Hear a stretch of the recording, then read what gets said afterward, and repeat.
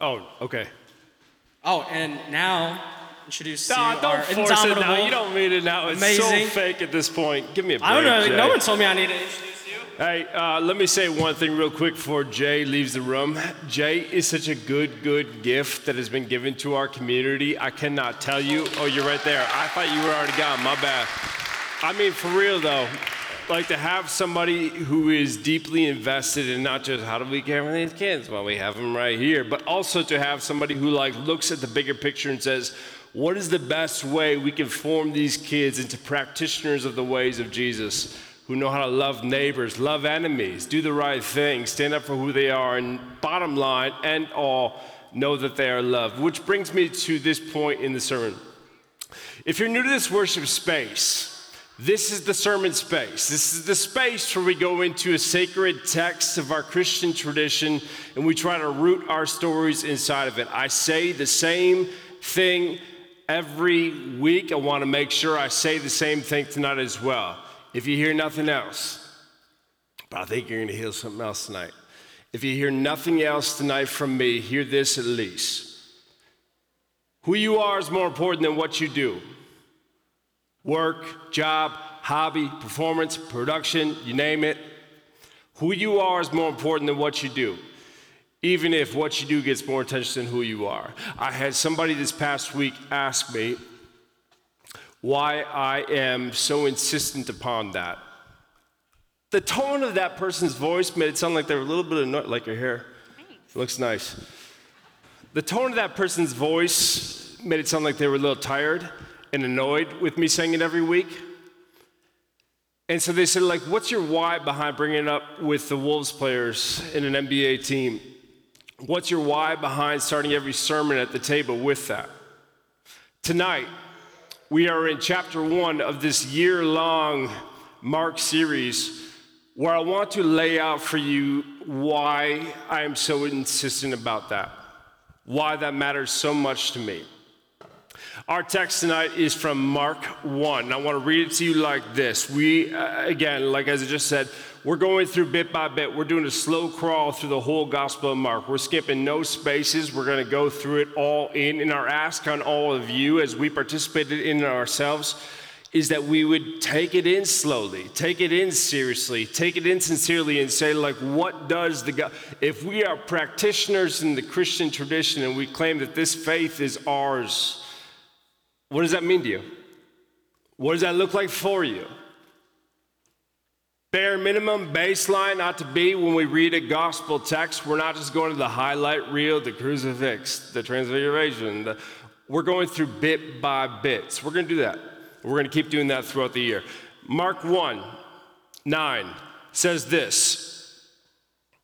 At that time, Jesus came from Nazareth in Galilee and was baptized by John in the Jordan.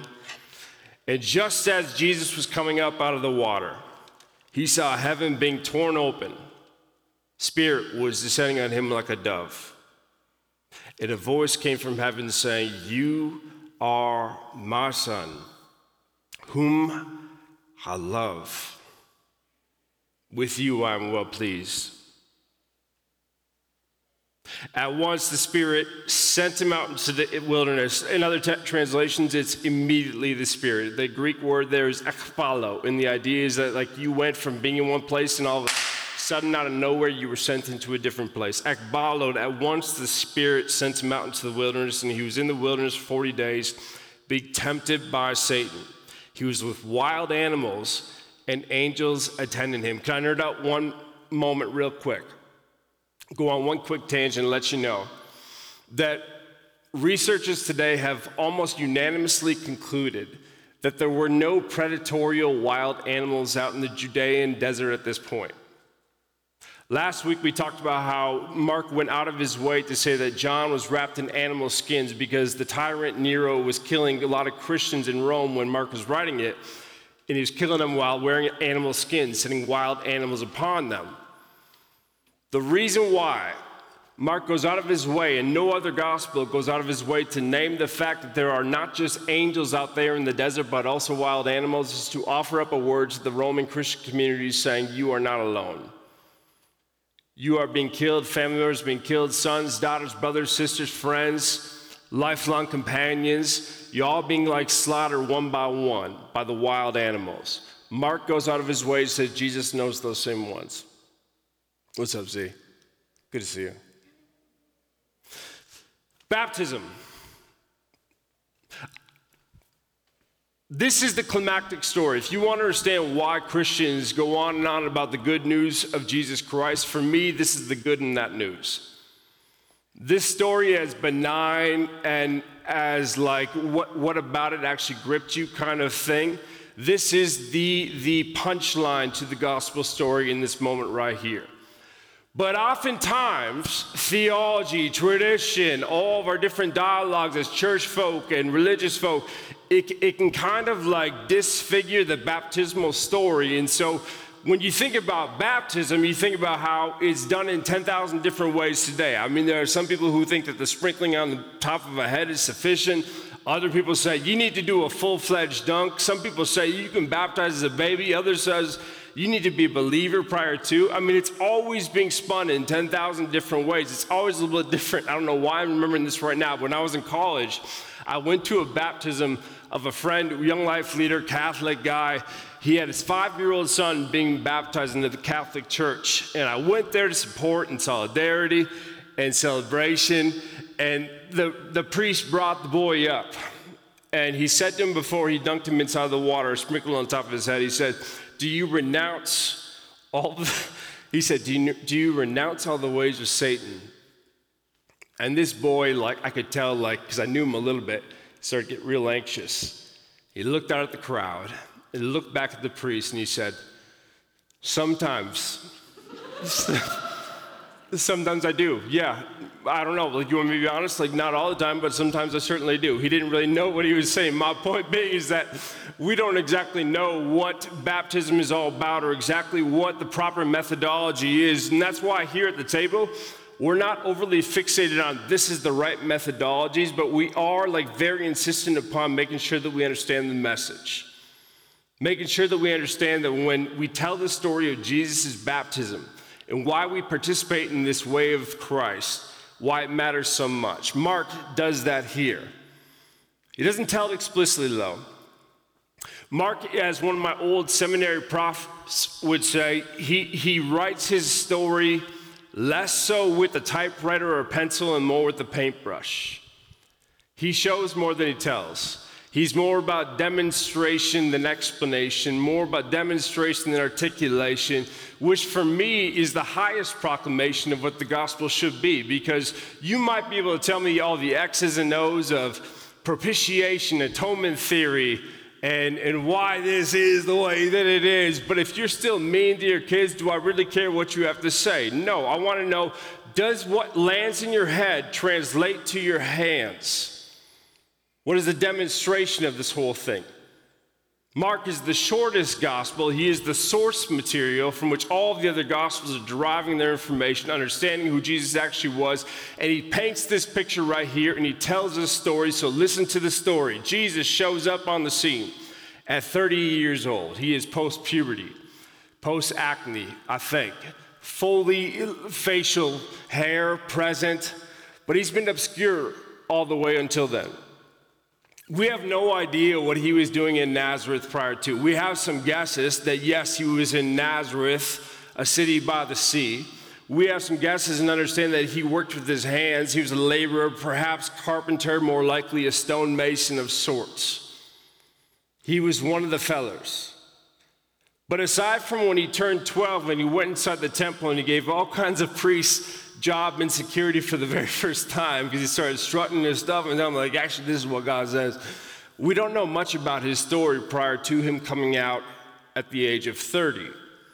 30 is this transitory stage. 30 is this graduating moment. 30 is this climactic moment in the biblical life, but also in our lives where you move from one stage of life to another stage of life. Jesus turns 30. The same age as when Joseph rules over Egypt. The same age as when the Levites turned and became fully responsible of their duties as priests. 30 is not flyover territory. Jesus turns 30 in Podunk, Nazareth, and he's driven into the Judean desert all the way to the arms of his cousin John, who is out in the Jordan River baptizing people. Spoke a word about John last week. Let me speak one further and say John was a wild guy.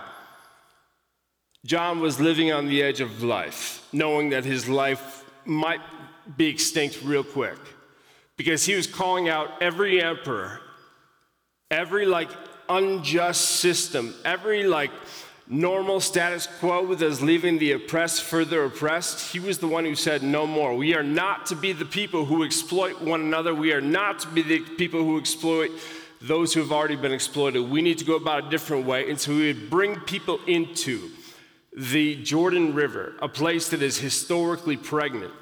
And he'd say, leave those old ways behind and step into something new. John is out there preaching one day when all of a sudden he notices all of the Judean desert is coming, all of the Judean countryside, the villages, they're all coming out to watch this son of thunder preach a good word. This man who has spoken to kings with no fear in his throat.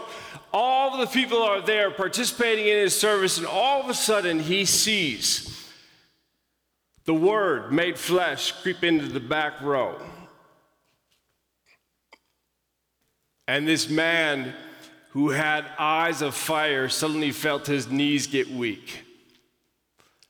This man who had spoken to kings with no fear in his throat suddenly said in a faint whisper, behold, here is the Lamb of God. Can you imagine what that moment was like for John? Can you imagine what it was like for the one who was tasked with paving the way to see the one who actually was the way show up at your church and go, my duties here are done. It's your time now. Mark spares us of any kind of dialogue. The other gospels are more generous. They share a little bit of the back and forth, always consistent with John is hesitant. He's afraid. He's going, this is not my place. I am not worthy. And yet Jesus approaches foot by foot all the same. Says, you need to do this. You need to go through with this. And so he does. John brings Jesus into the water. And this man from Podunk, nowhere, Nazareth.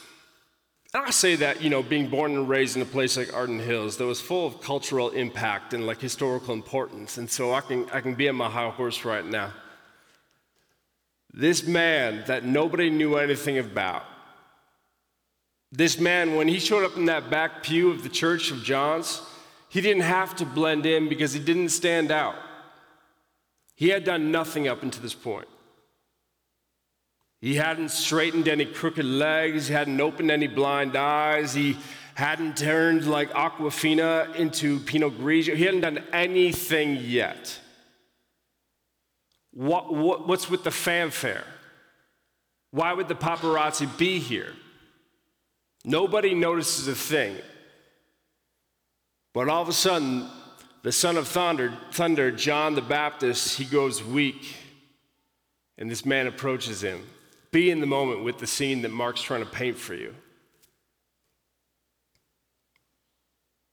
Mark embraces Jesus. Jesus goes down into the water. And when Jesus breaks forward off of the surface of the water, the word that he gives, Patty, we go back to the text. A voice came from heaven, not John's, not yours, not mine. You are my son, whom I love. With you I am well pleased. One of my kids had his basketball with the Minneapolis Lakers tryouts today. Anybody else have anxiety from middle school tryouts of that kind? Just me? All right, never made a team. Just trying to experience other people's athletic giftedness. We're driving there though, and we're about 2 seconds away from leaving the parking lot and entering into the gym. And Wyatt says, Dad, I'm a little nervous. What if this doesn't work out? There's an A team, B team, C team. What if I don't make a team? In some iteration, I said, buddy, you are my son, whom I love. With you I am well pleased. This is the good news of the gospel. This is the punctuating part of all of Jesus' story.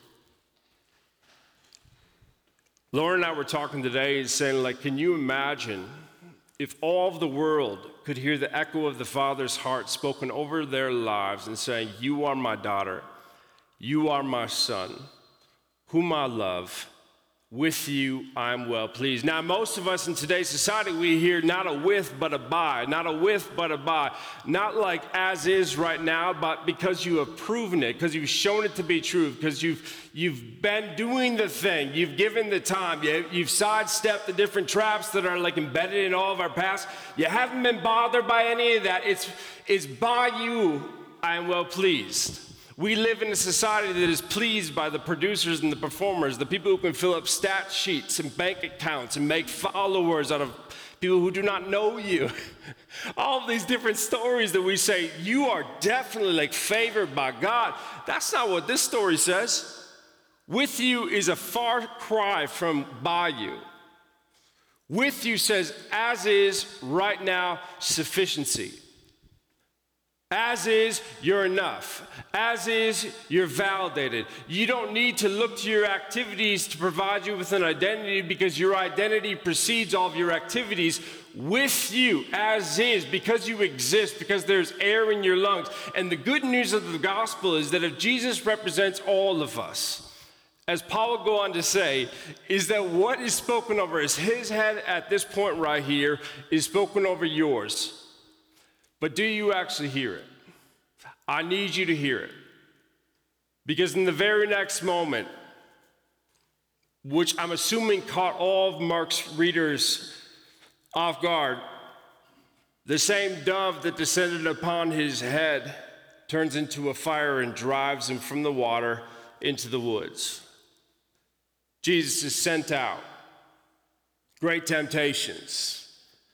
Meets the Satan out in the wilderness, out in the woods. And if you read the other Gospels that give us more of the dialogue, the temptations, there's a difference between all of them. But one of them is if you are indeed the Son of God, then you see that stone over there, you might as well turn it into a piece of bread. At least then you won't have an empty stomach while you're out here. If you are the Son of God, why don't you just fall? What harm will actually be cast upon you? You got angels at your side that will keep you safe. If you are, all the temptations are a little bit different, but don't miss that the root cause is all the same. The accuser, the opposition that I've felt 10,000 times in my life. I'm going to go out on a limb and assume that you've heard it for your own life. It says, what you heard in the water about you being the Son, about you being loved, about you being enough. Now that we got you out of the water and we're out here inside of the woods, prove it. No, go ahead and show me that you actually are God's beloved. Show me that you actually do have angels at your side. Prove it. And what makes Jesus unique among all of the stories that our sacred traditions hold is that he is the first one to stand up and say no. You need to understand that if you read the Hebrew scriptures time and time again, he is not the first person to have the voice of God speak over their lives and say, you are my child, loved as is, you are loved. But he is the first person to have the audacity to actually believe it to be true. What sets Jesus apart is not the water that he walked. It is not the miracles he performed. It's not even the cross that he endured. What sets Jesus apart from everybody else is that he had the audacity to believe that what he heard in the water still stood as truth when he was in the woods. Do you? When you read the life of Christ and you look at the images provided, we don't see a picture of ourselves. But we do see this glimpse at what it might mean to be who we actually are. Mark makes a point when he arranges the story of Jesus to say that at the start of Jesus' story, he went into the water and he heard the voice of blessing and belovedness and validation and affirmation and like, as is right now, you're good. Mark makes the point to say that he went from the water to the woods, sent out by the same Spirit that descended upon him moments ago, wet with the waters of baptism. He heard the voice of the accuser, and he still stood his ground and said, like, I have nothing I need to prove to anybody because I know who I am, I know whose I am, and I can stand my own ground. Thank you very much. And Mark makes the point to say that when he comes out on the other side, after 40 days of being in the woods, he says, now is the time. Every time I get the opportunity, and I'm grateful for each opportunity to speak in front of our community that I love deeply and dearly, I hope you hear the same message, at least at one point seeping through. You're enough. You are loved as is. Right now celebrated. Right now seen. I know we all come into the sanctuary with different kind of anxieties in lists of like things we didn't do. I'm coming in right now with things that I failed as a dad, husband, pastor. That's the thing that grabs the most like space inside of this cranium. But the baseline note of any kind of human flourishing is that we do not go into the woods looking for an identity. We go into the water first. We hear who we are, so we don't have to search for who we are. Baptism is the declaration of value over your life before the world can ever come around and sniff out to find, is it true? What you heard back there, is it actually true? I want to end with this story here. One of my favorite pastors, writers, authors is a man named Brennan Manning, the whiskey priest himself, the ragamuffin. And he tells this story that I read when I was in college, and it's been stuck in my brain ever since. He says that when he was teaching at a seminary, he met a young boy named Larry Mullaney. Larry was not your standard kid that would come through town. Larry did not easily blend into the crowd. Larry was somebody who struggled to find his way in the world. He described him as somebody who had like hair going in 4 different directions. He kind of said awkward things, was never like an easy fit in the he was just a tough person to love. And he knew it. And so he identified as that. Brennan talks about his story and says that in all my days, I've never seen anybody who looked at their life and walked away with such low self-esteem. Now, in their private conversations, Manning would say that Larry had a lot of challenges that he would unfold. He'd be transparent, he'd be authentic, and he'd say, like, ultimately, I know that you're a pastor, I know that you're big into the Jesus thing, but I'm gonna let you know right now I'm an agnostic. It does not make sense to me because look at my life, look at yours. I can see how you landed where you are, but I'm assuming you can also see how I landed where I am. Manning says that he never rejected him, was always patient with him, always caring for him, always made space for him. And eventually, when they went out to dinner, Manny actually told him at one point, hey, Larry, let me know when you move from agnostic to atheist. When you can at least be declarative about something. I would love to buy you a dinner on that night. One Christmas, Larry went back home. And he had returned home to Providence, Rhode Island, where he spent time with his family.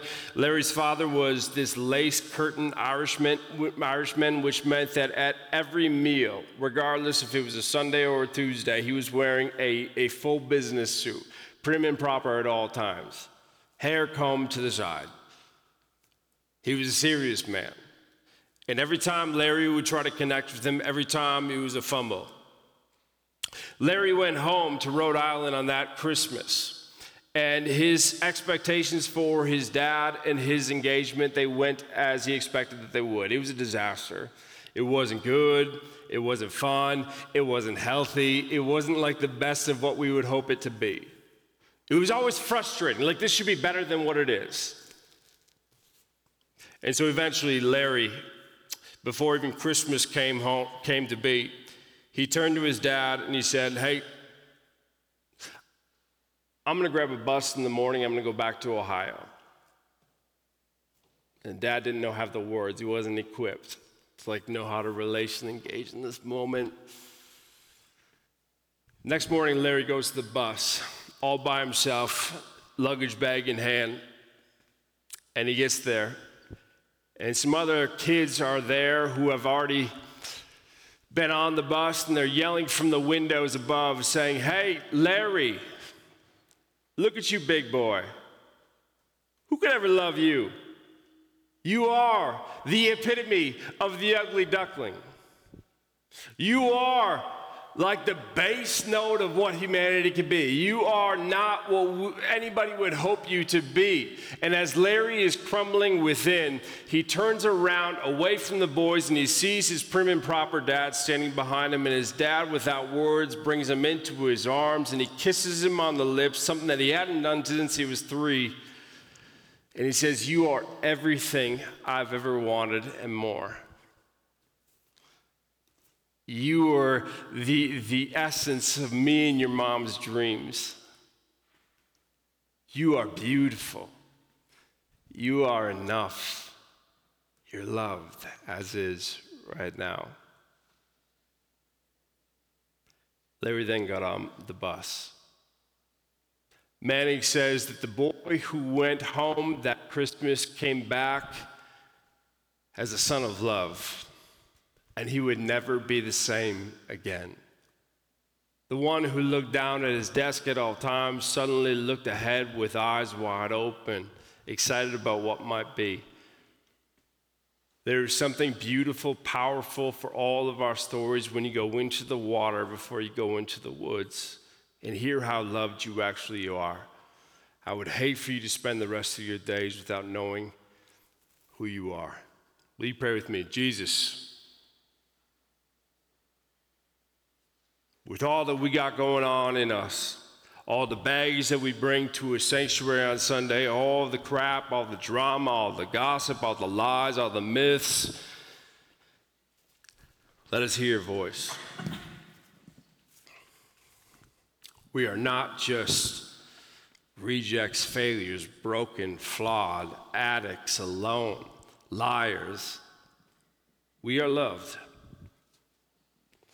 And at the end of all of our days, God, that is the truest part about who we actually are. Help us to sing a song with the rest of our days that is more in line and in harmony with who you actually are and what you say about our lives. Help us to recognize the dove that descends upon our head. In Jesus' name we all pray. Amen. Amen. I will admit that when a sermon starts with a story of baptism, I get a little nervous. Baptism and the sacraments were very important, very magical, very things that you had to do the right things and believe the right things to get to a certain place in my upbringing. And I think that if we were to go down the line and ask, what's your experience with baptism and communion? Wouldn't that be such a fun dinner party if that's what we did? But I think that we would all have our own experiences of, I was baptized as a baby. I don't remember it. I had this moment in college. I've never been baptized. I don't really want to. So someone that meets that with a lot of anxiety, I think about the sacraments a lot more than the average person, because something you wouldn't know about me is I have 2 tattoos on my rib cage that I got when I was in college. One is a wave and one is a shaft of wheat. And I was like, these are gonna be my first tattoos because this is something that'll never change about me. These are the sacraments and I love them and I love God and I'm so confident this is what I wanted. And then deconstruction hit hard. And my body was branded with these things that I didn't really get the point of, that just felt like at best, a hippie ritual that Christians do to feel good about themselves. And I'm stuck with them on my body. And then I started coming to the table where we do communion every week. And for a long time, this was My partner and I came during COVID, and it was when you'd take a little communion on the way in, and I would always like, oh, thank you, and like scoot away and wouldn't take communion because I had this picture of what I had to do to get back into it.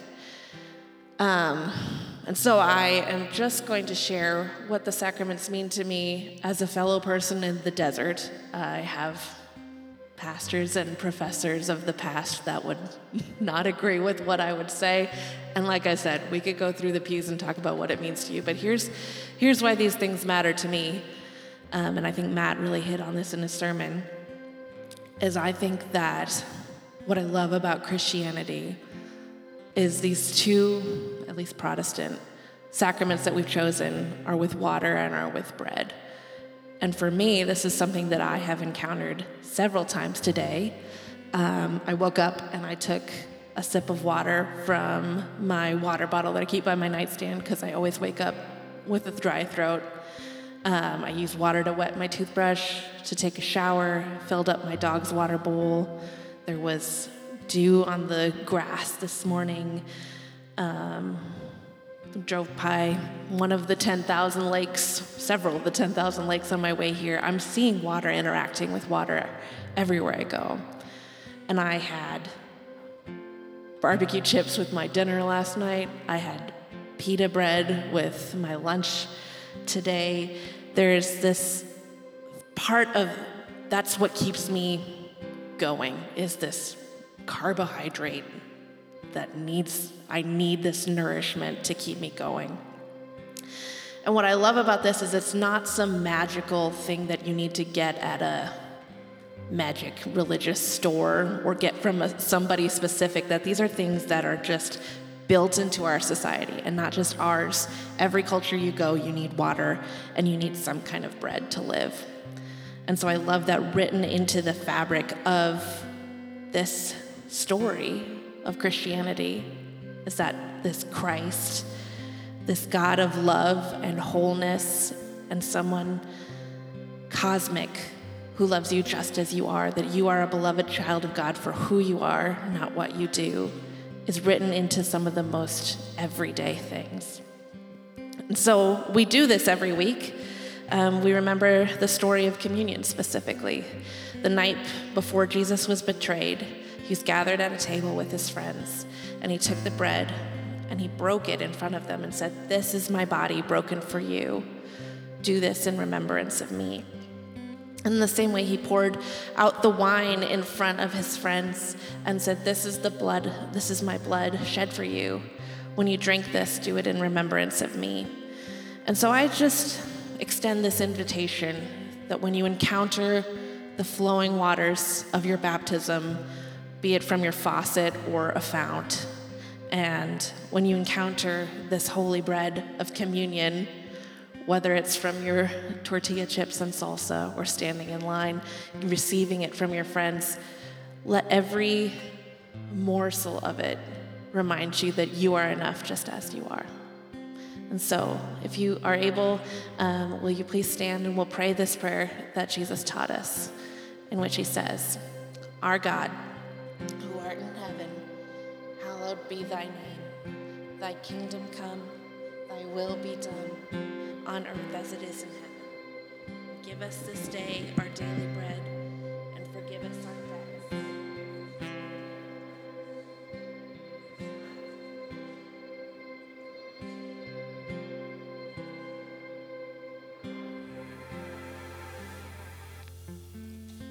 Amen. A couple of things. First, I want to apologize to everyone who just went through the act of communion and get through that awkward passing by me, where you didn't know if you're supposed to throw up deuces or a wave. That'll never happen again. Just let's avoid eye contact from now on. You went deuces, didn't you? Yeah, that was the first thing I needed to make sure we were clear on. That's my bad. The second thing is this: we're singing that last song. I'm thinking I want to make sure that we don't miss this point on the text that Mark provided us for tonight. Jesus hears the voice of love speaking over his life in the water, goes into the woods, insists that what he heard in the water while in the woods is true. It reminds me of the powerful truth that how God sees you as the beloved child of love, as enough, as seen, celebrated, safe, and everything in between. That's really important, but it's not the most important thing. The most important thing when it comes to the flourishing of your life is how you see God seeing you. When you're in the woods and you have that distant echo of what you heard in the water, do you still see God seeing you as the child of love, as the child of sufficiency? You are my child, in whom I am well pleased. If you are able, you stand, hold your hands out, receive these words from the heart of God directly into who you are right now as is. Friends, no matter who you are or what you've done, who you love or what you've lost, where you've gone or the places that you have stayed, please know that there will always be a seat here for you at the table, because you as is right now, you are a beloved child of God. And beloved, you belong. Go in peace. We would love to see you guys all back here next Sunday night. Have a good night, you guys. Come on, man.